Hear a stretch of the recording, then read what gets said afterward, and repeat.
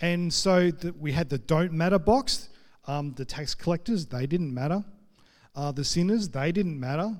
But the matter box, the Pharisees or the faithfully, they were the real religious people, and also the teachers of the law, they were like the preachers, they were in the matter box. And I was trying to think of like a story that I've experienced this, you know, I don't know if you've sort of been in a place as well where you've sort of seen someone that you'd expect to hang out with a certain group of people, but then they don't do it. You know, they hang out with other people and go, oh, that's a little bit strange. That's a bit unusual. That doesn't sort of quite make sense. But it does happen in our world today as well. Just because we're humans, we also have this tendency to put people into boxes. We've got the age box. You can be young or you can be old. We've got the gender box. We've got the wealth box, nationality, culture, ethnicity, political views, sexuality. And sometimes people get pigeonholed into certain boxes and said, oh, well, that box is okay and that box is not okay. And as I was thinking about this, I was thinking, have you ever been in a situation? Oh, you've got some. Have you counted them all? Oh, we'll go down the back, count them all first. Take them down the back, get them all together, and you've got to count them first. Yeah, excellent. Good work, Zoe. So take them back and count them outside. Make sure you get all the numbers correct. And then we'll go from there. That's great. They're just ready to get started eating straight away, aren't they? That's so good. Cool. Have you ever been in a situation where you've realised that you're in the wrong box? Or you're in the don't matter box in that environment? Like I've been in some situations when I was, when the boys were younger, I was sort of working part-time, and I was also staying at home part-time looking after the boys. And I used to take Daniel to story time at the local library, and occasionally like David and Matt would come there as well. But when David and Matt weren't there, I was like, it was all mums. They were all mums there except for me. And I was like, I did not feel like I was in the right box. I was in like the don't matter box in that situation. At the moment, I'm playing Thursday night basketball. It's just like friendly pickup games just at Melville Recreation Centre. And like there's only 2 of us that are white-skinned. You know, like the rest of them are like from different places around the world, which is really, really cool. But it was just... When I go there, I'm like, oh my goodness, I'm outside of the box. You know what I mean? I don't fit in here.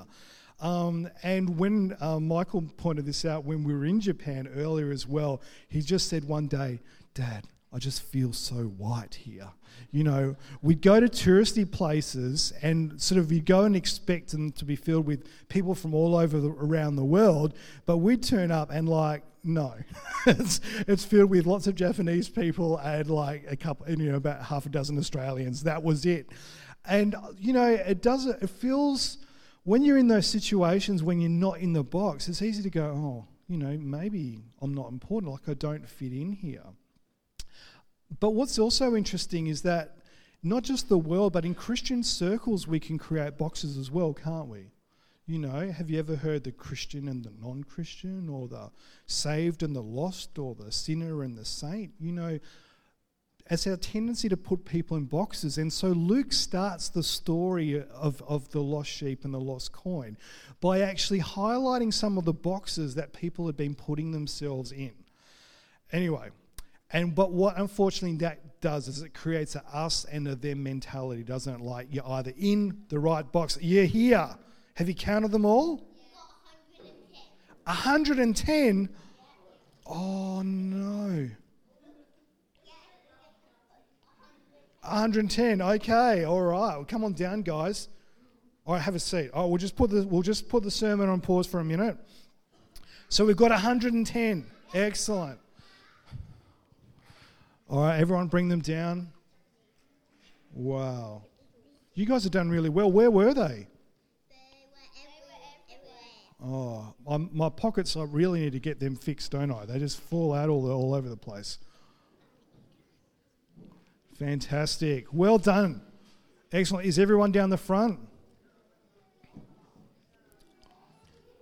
Okay. So guys, I've got some good news and bad news. The good news is that you found 110. The bad news is that there's 111. No, don't make excuses for them, Lish. There's a lost coin out there. Do you think that lost coin matters? Yeah. Do you think we should keep on looking for it? Well, I've got a feeling that the lost coin might be in the church somewhere here, okay? I don't think it's outside. It might be someone. So have a look down the aisles. Look around the place. Go searching quickly. That poor lost coin. Just have a look, see if you can find it. Maybe go down to the back corners near the computer desk, perhaps, for example.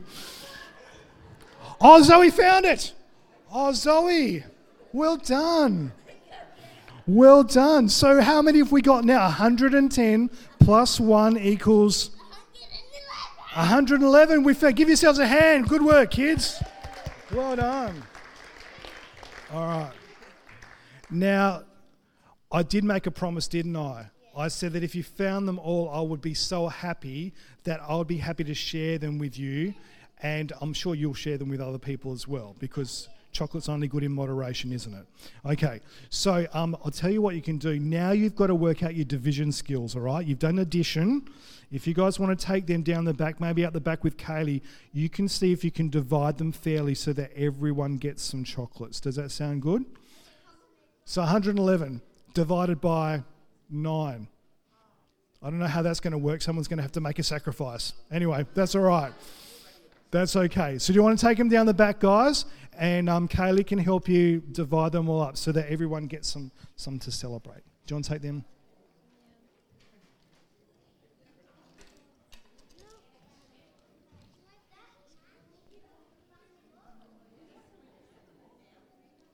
Do you want to go at the back? And they're gonna separate them. They're going to count them and separate them. And if you do this really well, we'll put you on the offering counting roster as well. That's good. Cool. So boxes create us and them. That group, this group. The group that I'm in is okay. I'm in the right box. The other person in the other box, they're in the wrong box. You know, isn't that how the world works? And unfortunately, it happens in a church as well. But Jesus says that every person matters. There's only one box. There's just one box to Jesus, and everyone's in that box. And in fact, if someone is outside, like the sheep pen, like the sheep has gotten lost, Jesus doesn't go, oh, okay, well, at least I've got 99 in this box and there's just one in the other box. He's like, no, I'm going to go looking for that person. I'm going to find them. I'm going to bend over backwards to get them back in my box to be with me. So how do we know that every person matters to God? I mean, it sounds nice, Brad. Every person matters to God. But how do we actually know? Well, Jesus in the story makes it very, very clear. He says, if you've got 100 sheep and one of them gets lost, what will you do? So he gives us to think about it. Like if I lost a sheep, I might go, oh, well, I've got 99 more. Has anyone been on a farm or done farming stuff as well? You know, there are some sheep casualties, aren't there? You know what I mean? And sometimes the farmers just go, you know, it's a bit harsh. You cruel farmers out there, but it's a bit harsh. But like Jesus, like, no, in this culture, it's like every sheep would be so valuable that the shepherd would actually go looking for it. Why don't you leave the 99 in the field and go and look for that one lost sheep until you find it? And when you find it, you'll be so glad you'll put it on your shoulders and you'll carry it home. Then you'll call in your friends and neighbours and say, let's celebrate, I found my lost sheep. And Jesus said in the same way, there's more happiness in heaven because of one sinner who turns to God than over 99 good people that don't need to. So how do we know that every person matters to God? Well, it's very, very clear. God goes searching for the one. He's not content with 99. He wants 100%. I wasn't content with 110 chocolate coins. I wanted 111. Okay? All right? God is greedy too. He wants everyone. Like, you know, he cares so much about them. God doesn't give up. the passage says that the shepherd goes to look and he's not going to stop until he finds the sheep. And last of all, God celebrates when they're together with him. Same thing happens with the lost coin. And at the end it says, in the same way, God's angels are happy when even one person turns to him. Like God's saying there's celebration, there's a party. And last weekend, we said, we congratulated Pat on her 80th birthday. Here's a picture of the fam. But the point is that you celebrate people that matter to you, don't you? You know what I mean? If someone matters to you, they celebrate. Now, Jesus could have just said the shepherd will go out and find the lost sheep and then bring it back home, maybe whack it a few times with the staff, say, don't do that again. Just go, oh, finally got that sheep back, what a pain. No, the shepherd doesn't do that. The shepherd celebrates and rejoices over it. What does that indicate? It shows that God is actually loving and passionate and compassionate towards every person. So how do you know if you're lost? So sometimes I've heard this story before and I've felt like I'm in with the 99 sheep and someone else is lost. Like, oh yeah, I'm in already saved, nice and safe there, but it's the other person. But as I think more and more about it, I realise that no, I often get lost. When I was doing some hiking with the Year 9s, we'd hike the Bibbulmun track just a little bit south of Dwellingup. And along the path, they've got these little signs, the Bibbulmun track signs. There's the little triangles, and you're meant to follow the little snake tongue. Like you see, I don't know if you can see there's a little tongue that goes out. That's the direction that you go. However, no offence to the people that look after the Bibbulmun track, but sometimes the sign is worn off a little bit, and sometimes the way they've put it on the tree, it distorts or it twists a little bit. So in the end, all you get is this triangle on the tree. Now, it's okay if it's a very clear pointing direction. Now, I see some of you that have done this before, but sometimes you're like, oh my goodness, that triangle is pointing in 3 different directions and there's 3 different ways I could go right now. What am I going to do? So this one time I'd waited for a couple of students that had fallen a little bit behind. Anyway, the group had gone ahead and they'd just taken off on the path. So I'm waiting for them and I finally got to it and I said, oh, quick, we're late. Oh yeah, that's the way to go. And then we just started walking off. So, no problem at all. I'm just walking along the path going, oh, that's right. Let's walk quicker. We'll catch up quicker. Let's walk quicker. Come on, let's keep up the pace. And then I'm going, I'm sure we're walking a lot faster than the other people would be walking. By now we should have caught up to them and we should all be together in the same group. And then as I kept walking, I started getting that feeling, oh, hang on a sec. What way was that arrow actually pointing back, that triangle actually pointing back there? And then I started to get that sinking feeling. You go, oh my goodness, this is a bit sad. I'm a little bit scared. I'm feeling quite isolated right now. And even though I had some other students there as well, I felt very, very, very alone at that point. And I was like, oh no, what's happened? So what do I need to do in that sort of situation besides cry and pray a lot to Jesus? What do I need to do? I need to turn around, don't I? I need to turn around and head back on the other direction. So I had to do that and head back, and it's okay. We all got back together again in the final way. But sometimes you can be lost and you don't know that you're lost. And I think, some Bible commentators have compared the 2 stories and they say the coin doesn't know that it's lost. The lady knew it was lost, but the coin didn't have a clue that it was lost. And sometimes the sheep will know that it's lost. The sheep will go, yeah, I'm lost. I need some help. Please come and rescue me as well. So when we get lost, sometimes we don't know what we lost. And I think what Pastor Cam's been talking about and what we've been really focusing on here is the difference between God's love for us is about his love transforming the way we act towards others so that we love each other. Loving God, loving each other. That's what it's all about. But I know that sometimes I choose things just for selfish, self-centered reasons. And when I do that, I start heading down a path that actually causes me to end up feeling isolated, lonely, ashamed, scared, sad, whatever it might be. And I think that's what it means by lost. Lost is basically when we choose to do what we want to do just selfishly rather than trying to show love to other people instead. So we also, like as a family, we went down a few years to Yallingup, and we did this maze. Has anyone done the maze down in Yallingup before? So can you remember doing this? Yeah? What are you laughing about?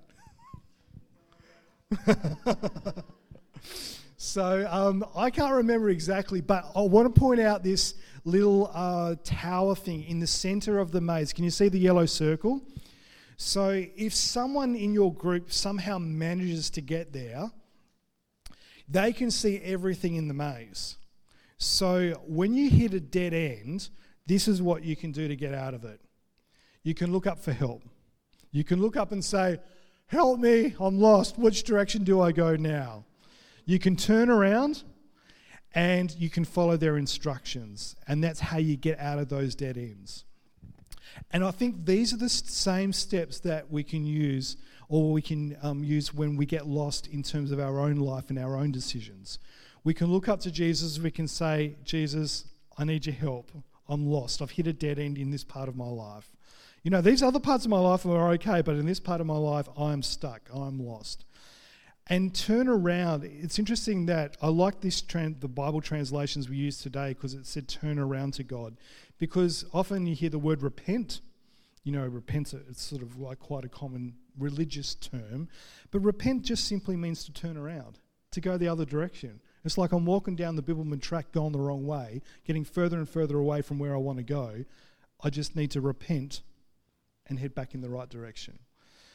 And follow instructions as well. Like Jesus usually will say to me, "Brad, thank you. You're turning around, that's good. Now you need to say sorry.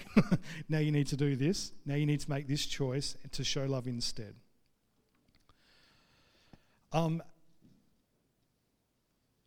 I'll go to the next one. When I was reflecting on Jesus using the idea of sheep, it reminded me of a prophecy that was written hundreds of years before Jesus. It was written by Isaiah, and this is what he wrote. He says that all of us were like sheep that had wandered off. We'd each gone our own way, but the Lord gave Jesus, him the punishment that we deserved. Others thought that Jesus was a sinner, but he suffered for our sins and asked God to forgive us. So why does God rescue us? Why does he do that? Like, why, when we choose to say, "God, I don't want you in my life. I just want to do my own thing. I want to, make choices that are only for me. I don't care about anyone else." And God says, "Okay, like you can make that choice." But then as soon as I say, "Oh no, I need help, God, I'll turn around. Can you please help me?" God is just running out there to try and find us. And the answer is that you matter to God. That each person matters to God. There is one box, and God wants us all in it as well. So I'm going to invite the band up in a moment just to start singing this last song. But as we sing this last song, I just want to encourage you to reflect and to pray and to think about, are there parts of your life where you have made choices or you are making choices that are leading you down to a dead end? Is there things that you sort of say, "Yeah, God, I don't want you part of that. I just want to do my own thing." And if you're really honest with yourself, that is a part of your life where you're lost in. That's a part of life that you're hitting a dead end. And I just want to encourage you just to ask God, to pray, "God, reveal those parts of my life that I'm holding on to, that are hurting me, that are hurting other people, and can you rescue me from those parts?" So we'll sing the song, but I just want to encourage you to pray that prayer as we do that. Let's stand.